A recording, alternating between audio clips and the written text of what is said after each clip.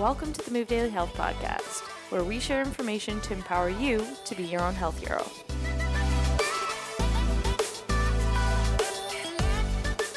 Happy 2019 and welcome to the Move Daily Health Podcast. I'm Dane Wallace with Freya Spence, and today we'd like to welcome to the show two very intelligent women, Dr. Sue and Dr. Donna, who have been practicing medicine in the Greater Toronto Area for 25 and 28 years respectively.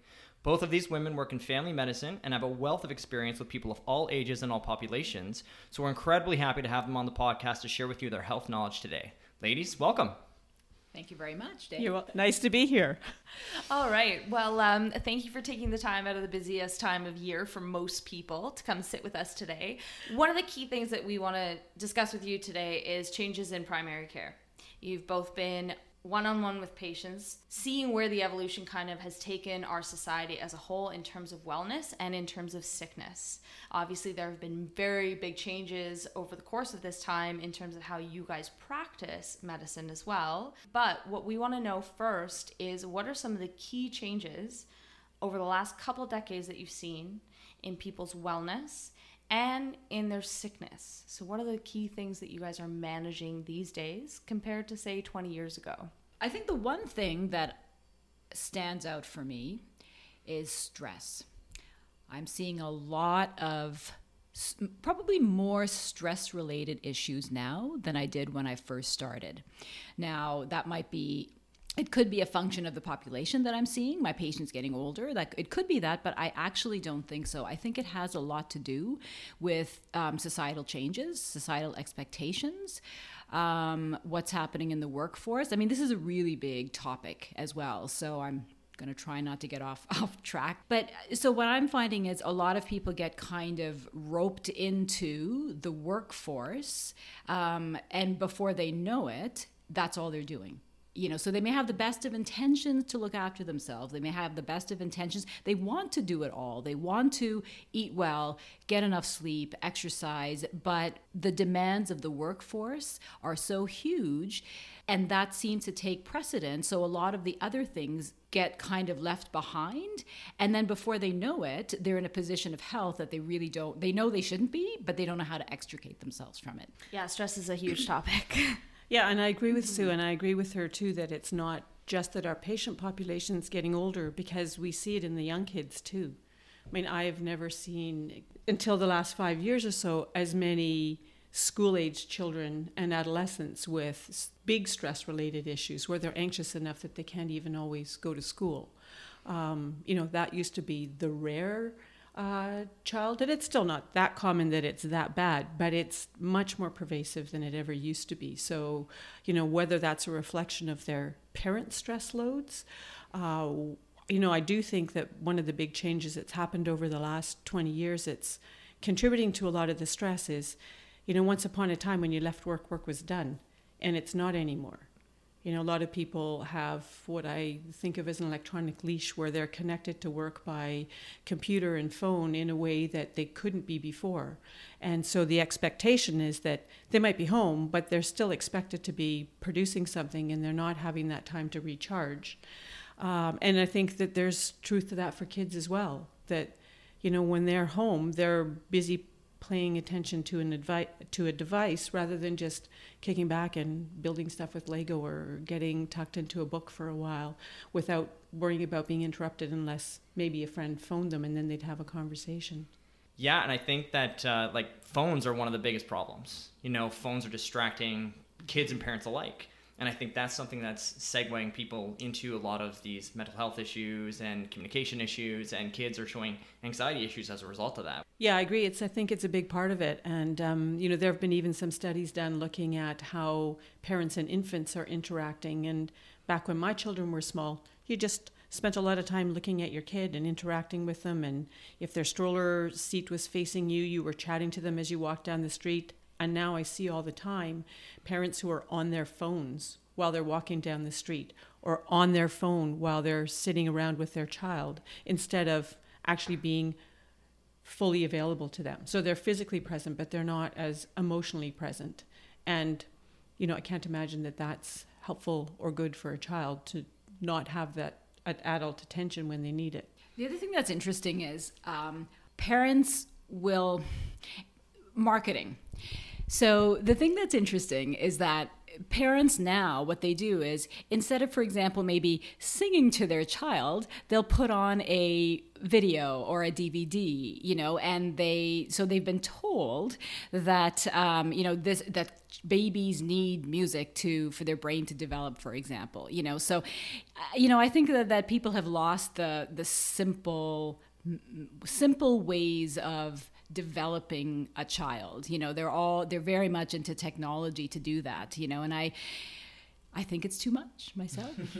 Well, it's interesting. I was just reading, I love that you mentioned parents would sing. I was just rereading a book that's a favorite of mine called The Brain's Way of Healing by Norman Doidge. And some of the sound therapy that they do is interlaced with the mother's voice to help heal kids who are dealing with like autism and lack of understanding on how to connect. So it's very interesting that you mentioned that, because our parents sing to us all the time, but I didn't even register that as being something that's lacking nowadays. Yeah, and it's funny because I think parents also, there's a huge expectation on parents now because they're being told that it's the better way to do it. That if your child doesn't listen to, baby Beethoven or whatever it is, that you're lacking. And in fact, your neighbor is doing it. So how come you're not doing it? So, so you've got that layer that's sort of placed upon things as well, which is tough for a new parent wondering what the best thing to do for their child. Yeah. I agree. And interestingly, one of my patients is a daycare specialist. So she's someone who an individual daycare would consult if they had concerns about developmental delay or, that kind of thing, or motor delay in an infant who's in their daycare. And she commented to me last year that she is increasingly being consulted to assess children who are in fact normal, but who aren't developing to normal milestones simply because they're not being picked up as much. They're not being interacted with in the ways that, children used to be interacted with. They can't turn the page of a book, but they can swipe at 6 months.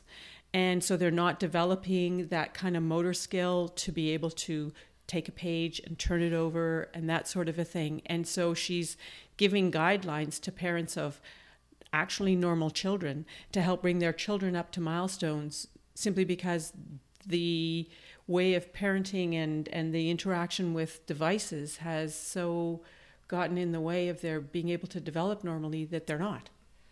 And there's sufficient evidence about how our environment has evolved so much faster than our actual genetic code, right? So if we need those environmental stimuli to be there, and losing them, I can see why, it puts a lot of pressure on people, but also it takes away from what would naturally have been in our environment in order to learn. So then you wind up with kids who are stressed out just as much as the parents are. When it comes to managing stress with your patients, everybody is different. What are some of your key things that you prescribe to help people manage their stress? Because it's something that we talk to our clients about all the time, because when it comes to working out and nutrition, those need to be positive. If somebody's super stressed out, they come to us, they want to just bash themselves in the gym, and that is the last thing they need. Half the people who are super burnt out can't even break a sweat.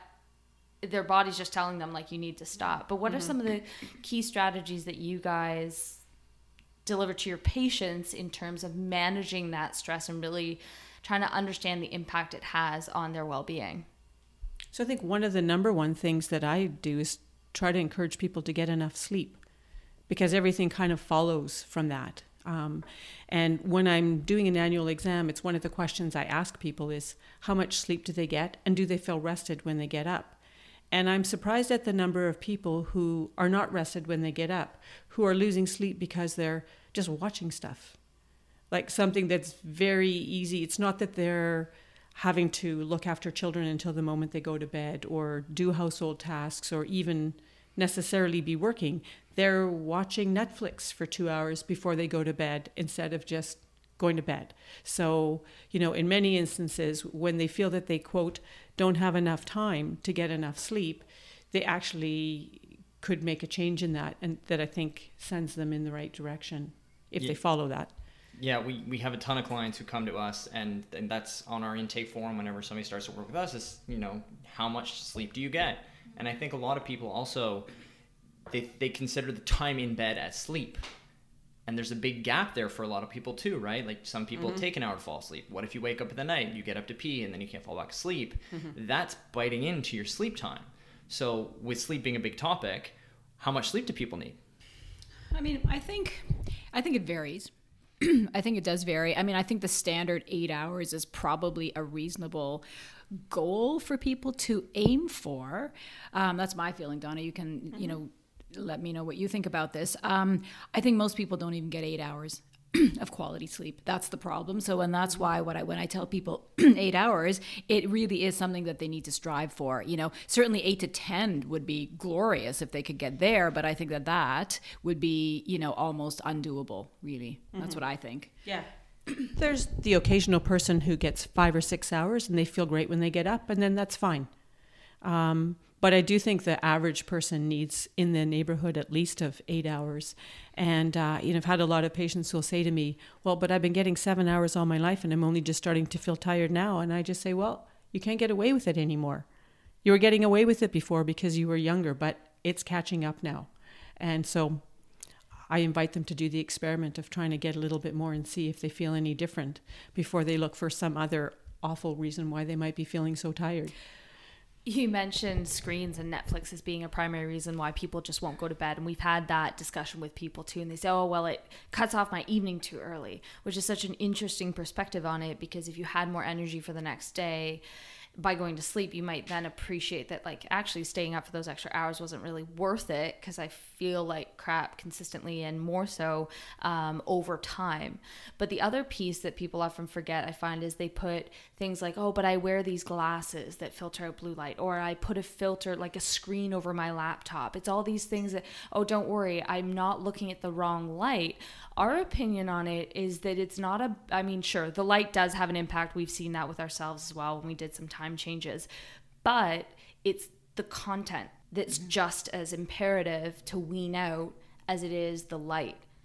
If you are constantly barraged, say you get a stressful email or a text that just doesn't jive well with you, or something that requires a lot of thought and potential action right before you go to sleep, we're just driving up all the hormones in your body to keep you stressed out and awake over that period of time.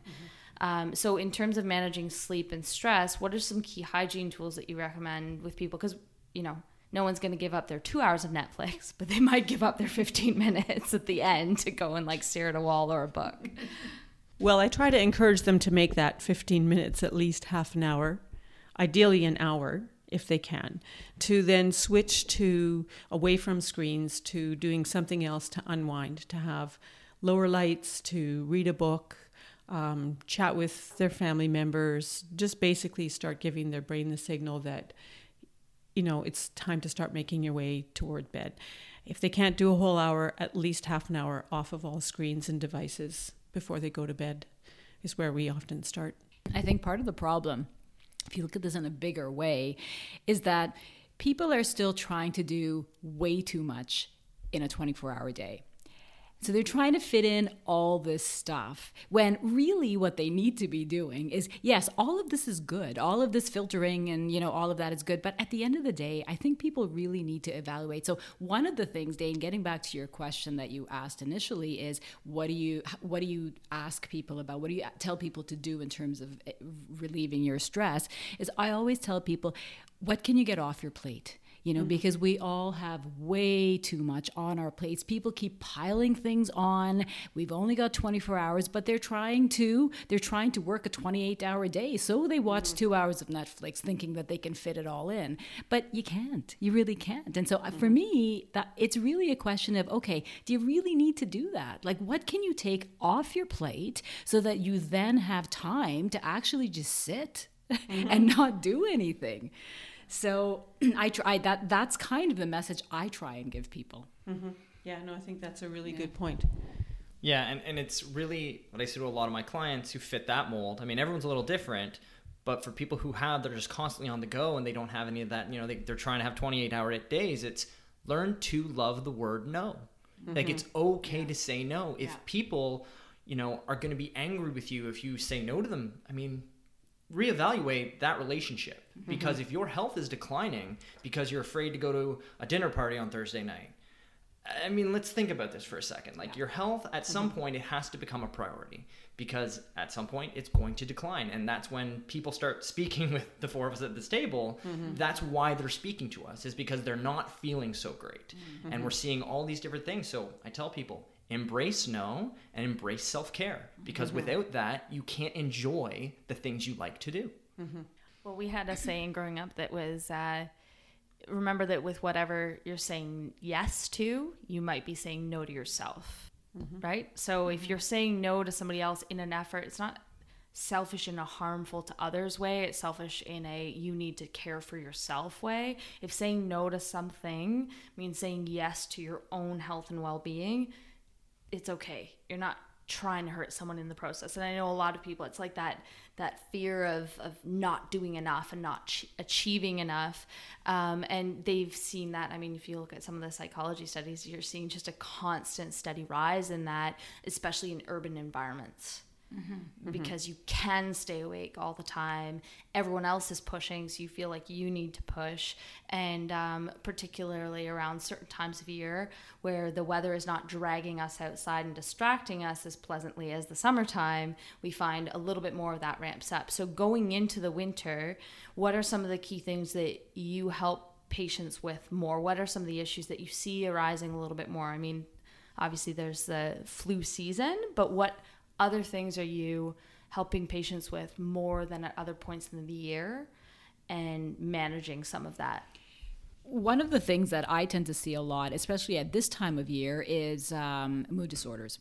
So with the shortening of days, less light available, it's very obvious, actually, I find, especially at this time of year, also with the holiday season, which sometimes isn't so holiday-ish for a lot of people, that coupled with the decrease in light, it really does tend to make people drag a lot more than they did. And some people don't really realize what it is. They don't realize that it's a mood or a mental issue as opposed to a physical issue. So, I think part of it is recognizing it, identifying it.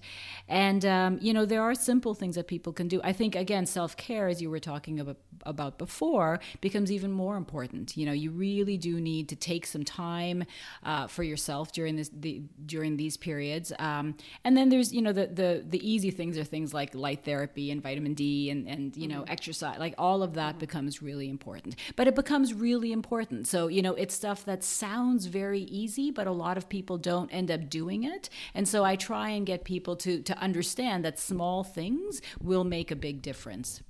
I just want to jump in on that quick, Sue, there, just to give some solid takeaways. Yeah. So in the wintertime, then you mentioned vitamin D is one of the big things. Yes. So do you recommend that Canadians in the winter do supplement with vitamin D? Absolutely. At this latitude, first of all, people often stop taking vitamin D in the winter, even when they have, or in the summer, even when they have inside jobs. And as I say to them, unless you are getting out at noon for a walk, it doesn't matter that it's sunny outside. Your vitamin D level is not going to change. And the reality is most of us work indoors year round. So we go into the winter without having a much higher level of vitamin D in the summer than we do the rest of the year. So most of us really need to supplement year round. And how much should people be supplementing? What's a safe amount for somebody to supplement? I usually suggest 1,000 to 2,000 units a day as a very safe, it's been studied up to taking 5,000 units a day for 5 years without any adverse effects. But I think the average person, 1,000 to 2,000 units gets them into a very good range. Absolutely. Agreed. Yeah. And then you mentioned exercise. We are Move Daily. So we encourage people. And it's funny, and we laugh about it. Yeah. And you said, they're the simple things like vitamin D and exercise. Yeah. Well, and I'm going to jump in on something that you said about the exercise, and that sometimes people don't even realize that's what's happening. Throughout the summer, it's our cycling season. So I'm cycling 2 to 3 times a week. And 2 of those times, it's quite short, but it's first thing in the morning. And it's like my brain space. And it took me about a month in the fall to understand, like, I just couldn't seem to get I just didn't feel like I ever had some time really to like find that brain space again. And it took me a little bit to realize that it was because I didn't have the rides. I knew I wasn't getting my creative space. I was trying to figure out where it was because I still was moving, but I did not have the exact output. And for me, it's aerobic output. And I mean, specifically outside is the best. But then Dane got an indoor trainer because he's like, you're nicer when you ride. I like her. I like her more better.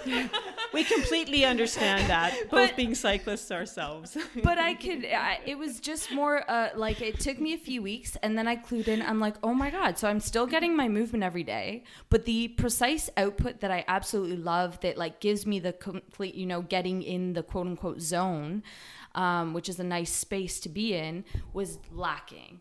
Mm-hmm. And we always encourage people to find something that they love to do, like that. Right? Because otherwise there isn't really any joy in it. But what are your recommendations in terms of getting people to move more when they don't? Well, I often suggest if people aren't either in an exercise practice or inclined to move much, to at least start with getting out for a walk. And it does two things. One, it gets them outside, which I think is very helpful for us to just get some natural light, even if it's not that intense at this time of year, on our faces. And then the other is to, you know, when they are out for however long they're walking, to do it briskly. And the number one problem that people run into is that they say that it's too cold in the winter time. And unfortunately for them, I'm from Manitoba, so it has to be really cold to be too cold to go out for a walk. Isn't that unfortunate for you? No, because it's like really sunny there and you see a lot less seasonal mood problem as a result, and that's the honest truth. See, even in the winter, sun makes a difference. Exactly. So I just tell them there's no such thing as bad weather, only inadequate clothing.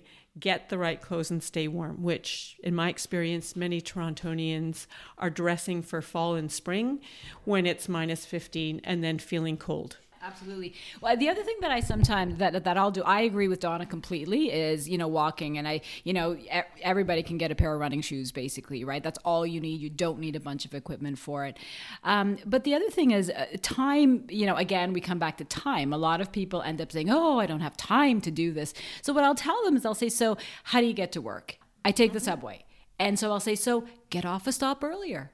Start with that, you know, and so that's what, maybe 10, 15, however long it takes you. So, you know, you can build that into your day at least. And then you might find as time goes on that if you're enjoying it, then maybe you'll get off 2 stops earlier at that point. So everybody needs to start somewhere, and it can be with small things like that, as opposed to starting with a grand New Year's resolution that I'm going to go to the gym 4 days a week. And oftentimes that may last for a month, if it does that at all. And then it falls by the wayside.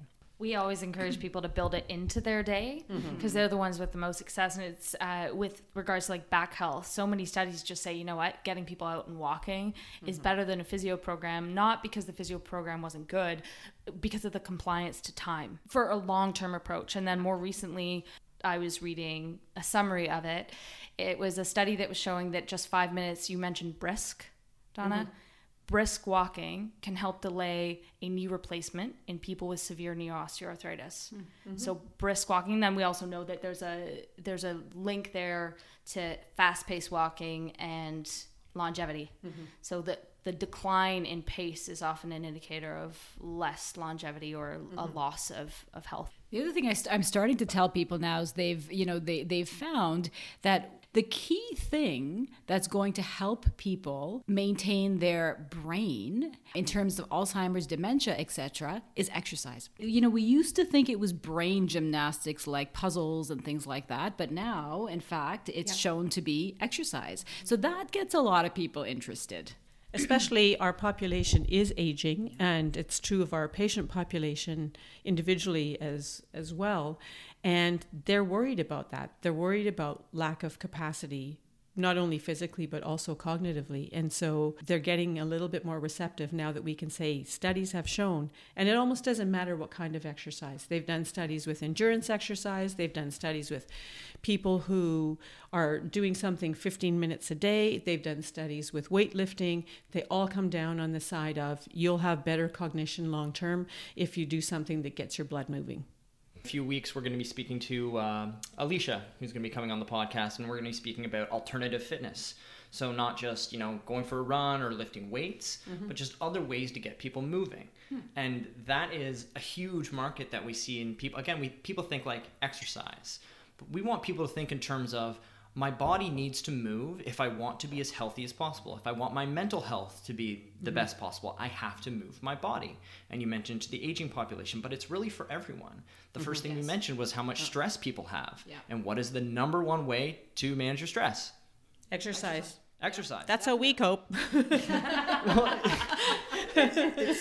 and that's the thing. And that's why we are Move Daily, because it's the one thing that can impact literally every aspect of your life. Yeah. But it's childhood obesity for that's a big one, right? So even that you start with kids and you don't end up with the issues. So every aspect of health is affected, can be touched if somebody just moves.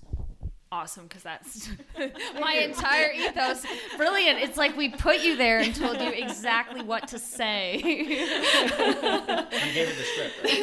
I was just going to say, this is not scripted. But that's where it's really interesting, because you mentioned before it does sound so simple. And we think about it and we're like, yeah, it's simple. Get outside, eat, connect with humans, other like-minded people that you love, and then make sure to make space and sleep. So move, make space, meaning like for your brain, for your body, whatever it is, from the stressors of every day, and then also sleep. And although it sounds simple, time always seems to be the issue. And then people run out of time in terms of their health, and then they're on your doorstep wondering how on earth this all happened. Because to your point, Donna, they did get away with it for a certain amount of time. And personally, some of the movement stuff that I do is for pain management. So I'm like, I could sit here and stay still and take a thing, or I could go move and change my stimulus. And it's also on mental health side of things. Now, given that it is the darker period of the year, if people are getting outside and walking and increasing some vitamin D, when it comes to nutrition, because we've talked about eating well will contribute to obviously somebody's well-being, there's a lot of alcohol use around the holidays, and there's a lot of sugar use around the holidays. And I'm going to say it in those terms because that's what it is. They're like, I need to get through the afternoon, so I'm going to use sugar as opposed to sleep at night in order to plow through. So what are some of your key takeaways in terms of managing that and in terms of what you encourage people to do? Well, I try to encourage people to still stick to guidelines for alcohol use during the holidays. A lot of my patient population is between the ages of 40 and 70, and many people are carrying a few extra pounds. So sometimes I can kind of say, well, a really easy way to limit how much weight you gain through the holidays, in addition, obviously, to not overeating, is simply, remember where some empty calories are. Have a glass of wine, don't have 2 glasses of wine. There's some calories that you've gotten rid of. But also, to remind them that the guidelines are there for year-round use, and that if they have several events, then have days off where they don't have any alcohol. I think that there's a lot of pressure everywhere. And I think sometimes people feel the pressure. They feel pressure to have that third and fourth drink. They feel like this is what they're supposed to be doing. So they can, I'll often tell people to do sneaky things like, have a glass of water in between, right? So make sure that you have a drink and then have a glass of water before you have your other drink, right? So that's a way to get, to sort of decrease your intake. Walk around with a glass in your hand, nobody's really looking at you, so you can get away with that as well. So there's different things like that people can do to that will help what you discussed, Dane, but also just takes the pressure off of them to have that other drink that's floating around all the time. Yeah, to me, that's, in speaking to my clients, the pressure of things seems to really be the number one reason why people overindulge in alcohol and sugar over the holidays. It's not necessarily because they feel they need it and they can't go without it. Yeah. It's simply because they're now in an environment where that's what happens. Exactly. And they're just expected that that's what they're going to do. So I tell a lot of my clients, grab yourself a short glass of water, put a couple ice cubes and a slice of lemon in it. Guess what? You got a vodka water. Right. But really, it's if you're serious about your goals and about not gaining weight or losing weight, improving your health, you have to make sacrifices. You have to make changes. So one drink, cool, that's great. Like, I'm sure both of you would agree. One drink, totally great. Sure. But, you know, if we're getting into 5, 6, I mean, then we're getting into impaired sleep. We're getting into all these extra calories and everything that follows with that. So you have to be very, very careful with alcohol. Sometimes if people are really worried about the pressure they're going to be under, I just tell them to lie. Just say, you know, my doctor said I'm not supposed to have more than one, or I'm on a medication that, or I'm taking an antibiotic for a cold, and just make it up. You don't have to be honest about why you're choosing to not imbibe as much as maybe you had in the past. You can lie and say you're the designated driver, even if you came on the TTC, right? I mean, unless people actually know, especially at a gathering with lots of people, unless they actually know, they have no idea how you got there. And you know, it's pretty respectable to be the designated driver and not have any alcohol, and, you know, just like make up whatever works. Donna, yes, brilliant. I'm thinking as you're saying that, though, it's sad that we have to make things up. It's right. It's right. That's what I'm thinking. It's really sad that you have to lie about that. And I'm never... Totally agree. 2019, we've come so far. And I've given clients that strategy in the past, but I've also, it depends on the personality, because I've also given other clients, be confident in your choices. Be like, let your support crew, they're going to a party with your friends, there are people who should support you. If your health is important, if losing weight is important, tell them like, I need your support. You are my friends. You are my social support group. Right. You know, if you guys want to get wasted, cool. But like, give me a job where I can stay sober and still have fun at this party. Yeah. You know, if you share your goals with your support group, they will support you. And that's a thing that I think a lot of us forget. And if those people aren't supporting you, you can find people who will. Yeah. Before we started chatting about this, though, Donna, you mentioned you had a hangover cure. So we're gonna get the doctor's opinion on how to cure a hangover if you forgot to say no or any of the above. Okay, well, so this might not be very popular, because my best hangover tool is the hangover prevention tool. So I actually don't drink too much the night before. I make sure I keep myself hydrated, and I have a good time wherever I am. Like, it's actually possible to do that. So I was misleading a little bit in saying that I had a hangover cure, but it has worked for me every single year of my life, and reliably so. Abstinence is always the best choice, ladies and gentlemen. 1 or 2 drinks isn't abstinence. That's totally fine. I personally, if I know I'm going to have, a few drinks, I have a B vitamin supplement, and I will take a few extra B vitamins before and or during when I'm drinking, and I'll go 1 for 1, water for drink, and I honestly find that does mitigate quite a bit. Yeah, and I mean, I'll admit I've coached some elite athletes on not having any alcohol with sugar, and I gave them a whole chart on which ones to go with first, and they were dying laughing but my point was, you're going to do it anyway. Oh, okay. So I may as well give you guidance on which ones will not affect your athletic performance the most. And then obviously also, so you don't come back a week later feeling 5 to 10 pounds heavier and not being able to perform in the gym. And with us, we've always had athletic goals, so that like friends have never doubted. If we said, no, I'm not drinking tonight, it's like, okay, cool, no problem. I'd like to train tomorrow. And I think that's where the movement thing comes right back full circle of, if you have any sort of exercise regime or just moving, that sort of thing keeps you pretty honest. Because trust me, it's going to hurt when you go and do whatever your movement modality is the next day if you've imbibed too frequently. Like, we understand there are always outliers, and, that's life. That's okay. It's more about it's holiday season, so now it's 2 weeks straight of, well, here's another event sort of thing.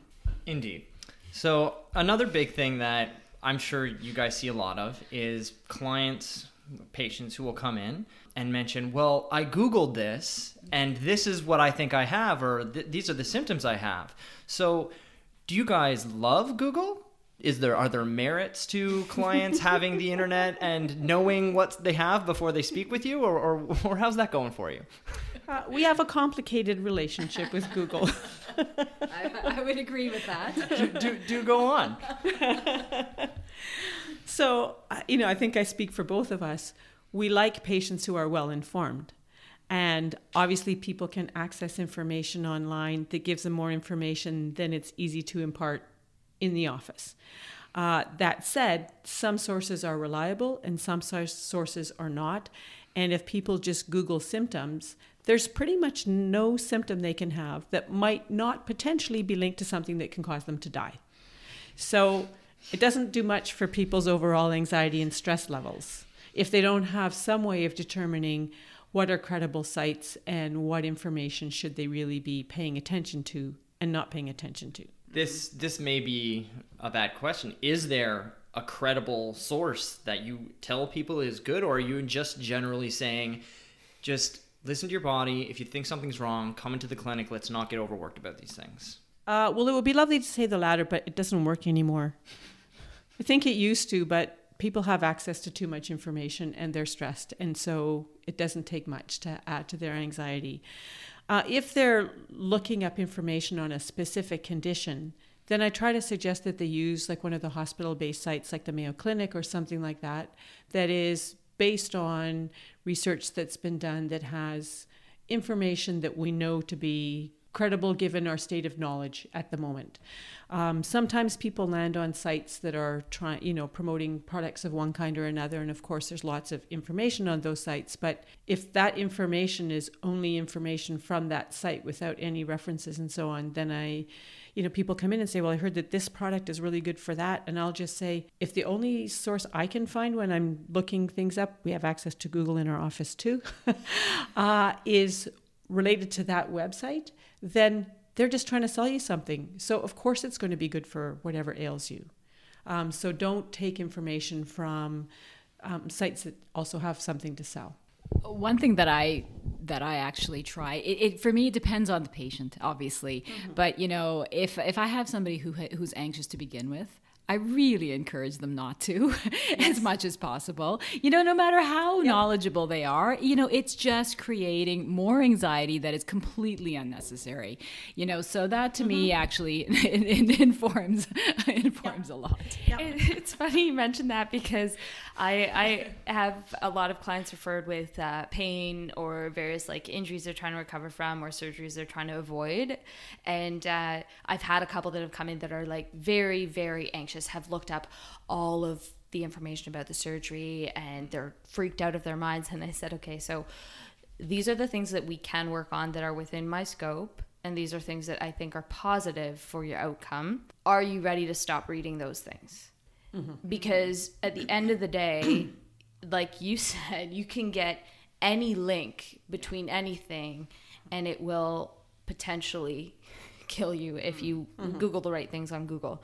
But not only that, the wrong things. Or the wrong things. Yeah, sorry, the wrong things, not the right things. If you Google the right things, you might get an answer, but better to speak to someone who has the right filters. But yeah, that's interesting, because that's where beliefs can shape the behaviors around something. And I will research anything to do with any one of my clients movement wise, and then speak to people that I need to speak to get a better understanding, like the therapist they're working with. But when it comes to some of my own stuff, while I'm in the thick of it, I do zero research. Mm-hmm. I deal exactly with the person who's giving me the information to take care of my health. Later, when I'm through it or when I'm getting through it, then I might loop back and look. But like there was a thing recently where I was glad I didn't look at some of the research until much later, because some of it was like, oh yeah, and well, it's really common that people from this go into liver failure. And I was like, oh, okay, well, I'm glad I didn't read that, because obviously that's not my outcome. But that's the kind of thing that I think can freak a lot of people out unnecessarily and change their behaviors as such. So you might have patients coming in and they've already altered their behavior in light of thinking they have a thing, which can end up being potentially more harmful than whatever thing they actually have. Thing, technical term. That's where it's nice when you have people, like I encourage people to have people in their lives, whether it's their healthcare team or whatever it happens to be, that they trust. So then they can actually go and speak to those people and rely on the information and feel comfortable relying on the information that they're getting from their healthcare team, as opposed to feeling that they have to go and look things up. So I'll have people who come in and say, I was going to do this, I was going to read about it, but I decided to come in and speak to you instead. And I appreciate that because I know it makes them feel better as well. So it just, again, takes a whole level of stress off of them. Mm-hmm. I agree. And, I think it comes down to, you need to have people on your healthcare team with whom you have a relationship that allows you to be vulnerable and allows you to say the things you are worried about, but equally to have people on your team who you know to be open-minded enough to listen to your concerns and address them rather than just brushing them off, because that certainly doesn't help anxiety. And, I also have patients, sometimes they've looked things up and they've come to me because they figure they should probably talk to someone who knows something. And sometimes they've chosen not to look some things up, as Sue mentioned.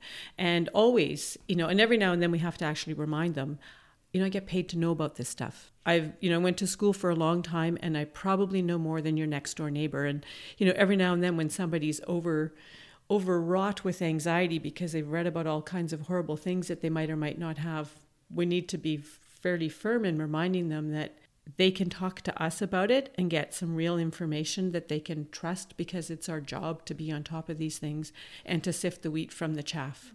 And if they can hear that, which often they can, then they realize, that having a filter one way or another is very helpful. Yeah, absolutely. I think, and that's one of our big prerogatives, is making sure that people who come to us have a team around them. So they have their MD, they have their health coach, they might have a personal trainer, they might have a chiropractor, they might have an osteopath.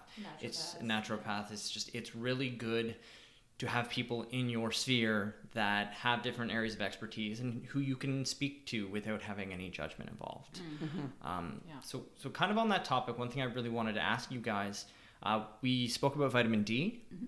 Is there anything that people are coming into and you're seeing people are over supplementing with something in particular? I know that as a nutrition guy, a lot of people come to me and the first thing they want to know is, what can I supplement with? Like, should I be taking this, and this? And the majority of people who come to me are supplementing with 6 to 10 different things. Mm-hmm. One of my big things is generally, you can pretty much stop taking all those and let's work on your food is generally the thing I do. If you're taking vitamin D, absolutely stay on top of it. If you're taking magnesium, I don't argue with that. Yeah. But is there anything that you guys see if they come to you that there are people who are supplementing with something that they really shouldn't be, that's kind of a chronic out there that you see, or is it not so much a problem? I can't think of anything, like any one thing in particular, but I do agree that there are some people who are on lots of supplements, and that there are some people who think that in order to age healthily and that sort of a thing, they need to take a lot of supplements of this kind and that kind, and they're kind of micromanaging their health that way and spending a lot of money. And some of these are people who are already eating really well and are moving well and like they're actually in good health. And I don't really see why they need to be doing all of that. I agree with you on the particular supplements like magnesium and vitamin D. And, sometimes for some people there will be particular things. Someone who's vegetarian or vegan needs some supplements of things that are normally only found in animal foods. But for the most part, people are looking for a quick fix, and there isn't one.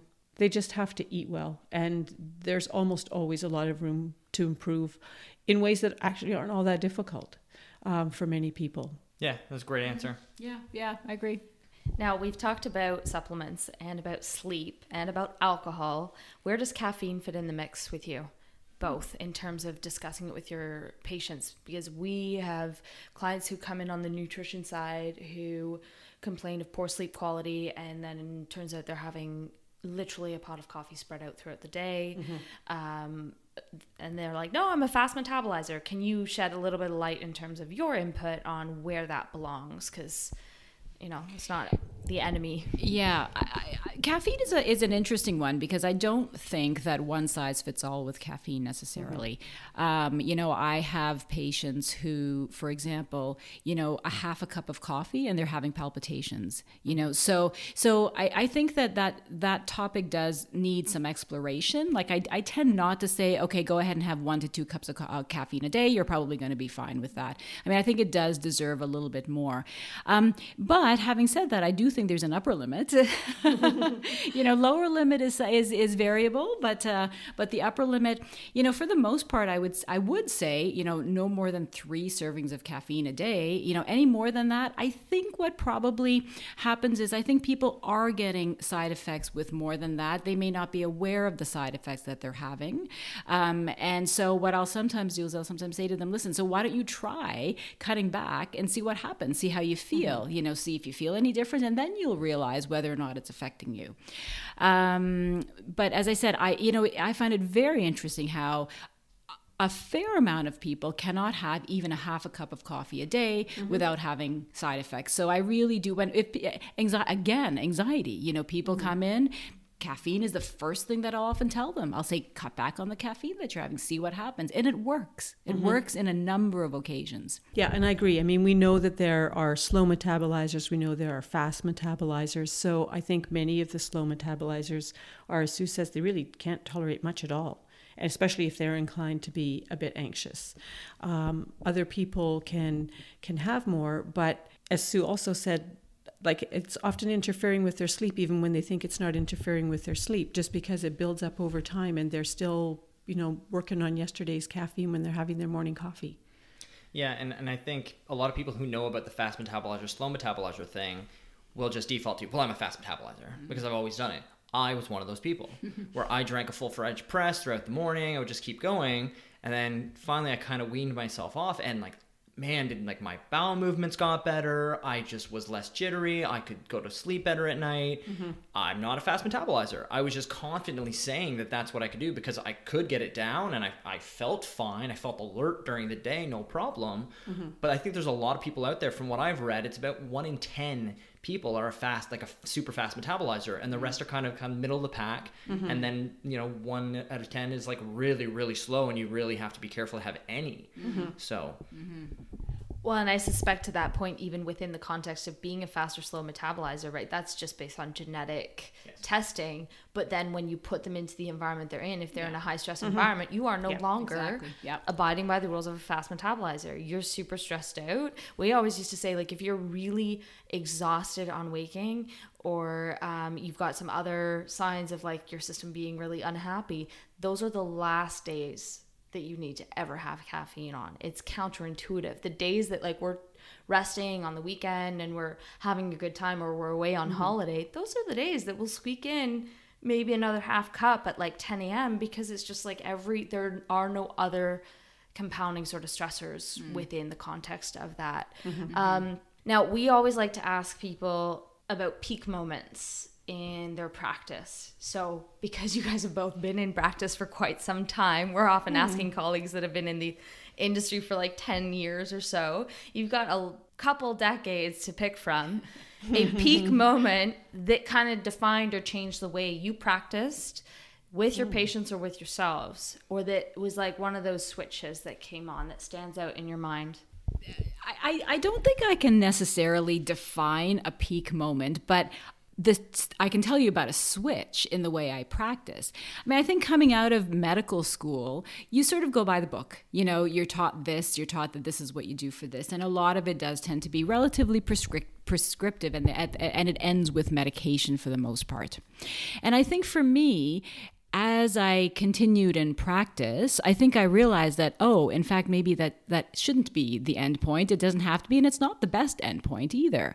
And I think so that's probably, again, I can't even recall when that was, but there was definitely a shift where I sort of moved away from chemical more towards, okay, let's again step back a little bit. Let's look at diet. Let's look at, what can you do before you have to take the medication.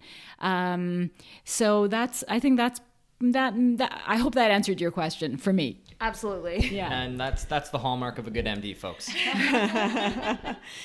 So, and I can't think of a peak moment in my career either but I would say that the shift that I had in the same direction probably happened more through my training and in the few years when I was a full-time stay-at-home mom, listening to lots of other people in my fellow parents and teachers and that sort of a thing.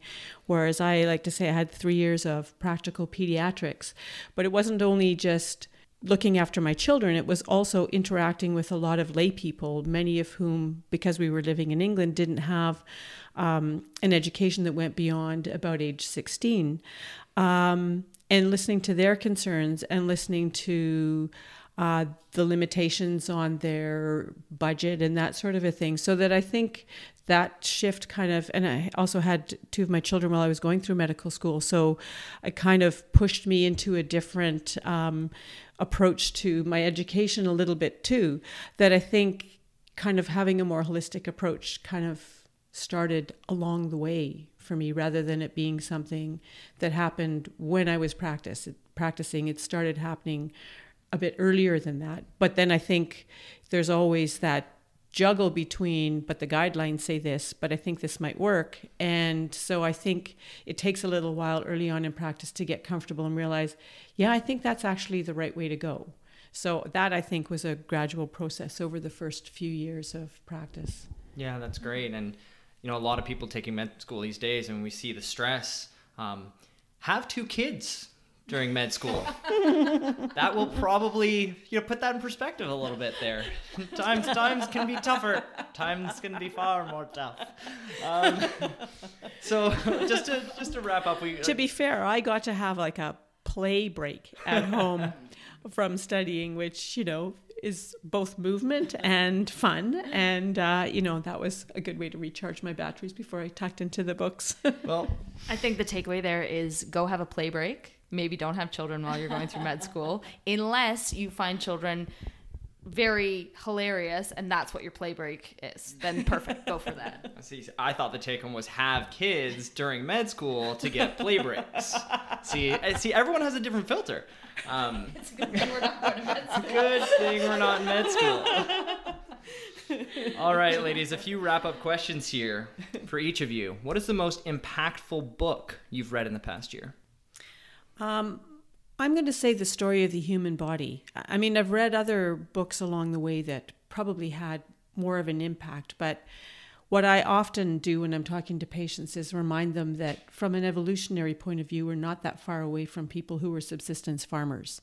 And so The Story of the Human Body had a lot of information looking at how our bodies developed, how our bodies need to move in a healthy way, how our bodies came to evolve to eat particular diets, that kind of a thing, that I think it's kind of getting back to basics and understanding a little bit better how our bodies actually work, so that if people were to read it, they would get a better understanding of where a lot of the best health advice and fitness advice comes from now.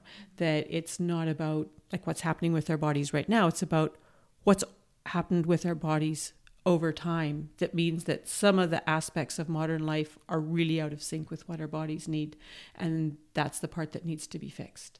There's a similar book called Primate Change, and I liked the analogy they had, which is why I'm interjecting. He said it's like the script of a Romeo and Juliet play. That's our genetic code.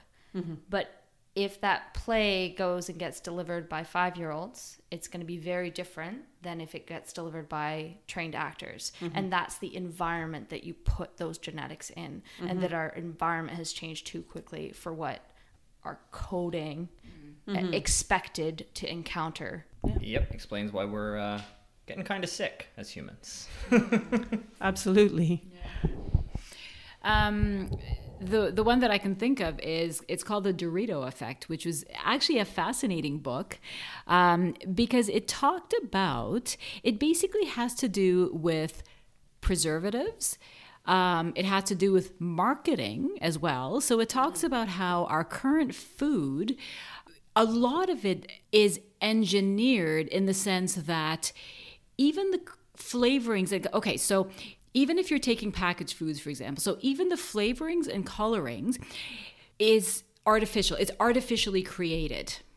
So for example, if you're eating a bag of chips, let's say, they can write down that it's natural flavorings when there's nothing natural about it. So basically what they're doing is they're taking a natural compound like vanilla, for example, but what they're doing is they're identifying the chemical structure of it, making that chemical in a factory, and then putting it in to, for example, a bottle of vanilla and calling it natural. And they can do that because it's the natural chemical, but it doesn't come from the vanilla, the bark, basically. So apparently, it's interesting because entire industries get decimated because they no longer now need the natural, they no longer need to collect things from nature to produce vanilla. Fascinating. Well, I remember being able to recreate various mint flavors in organic chem and I thought it was cool, but I was also kind of like, wait, how is this considered natural? But technically, it passes FDA and it's natural. It does, which is really scary, I just actually. made this in a lab. Yeah. And I think that's a nice reminder or maybe new information for some of the listeners out there, especially when you look at labels in grocery stores. Anything that's on the front of a label, whether it says natural or organic or whatever, anything on the front of a label is marketing, purely marketing.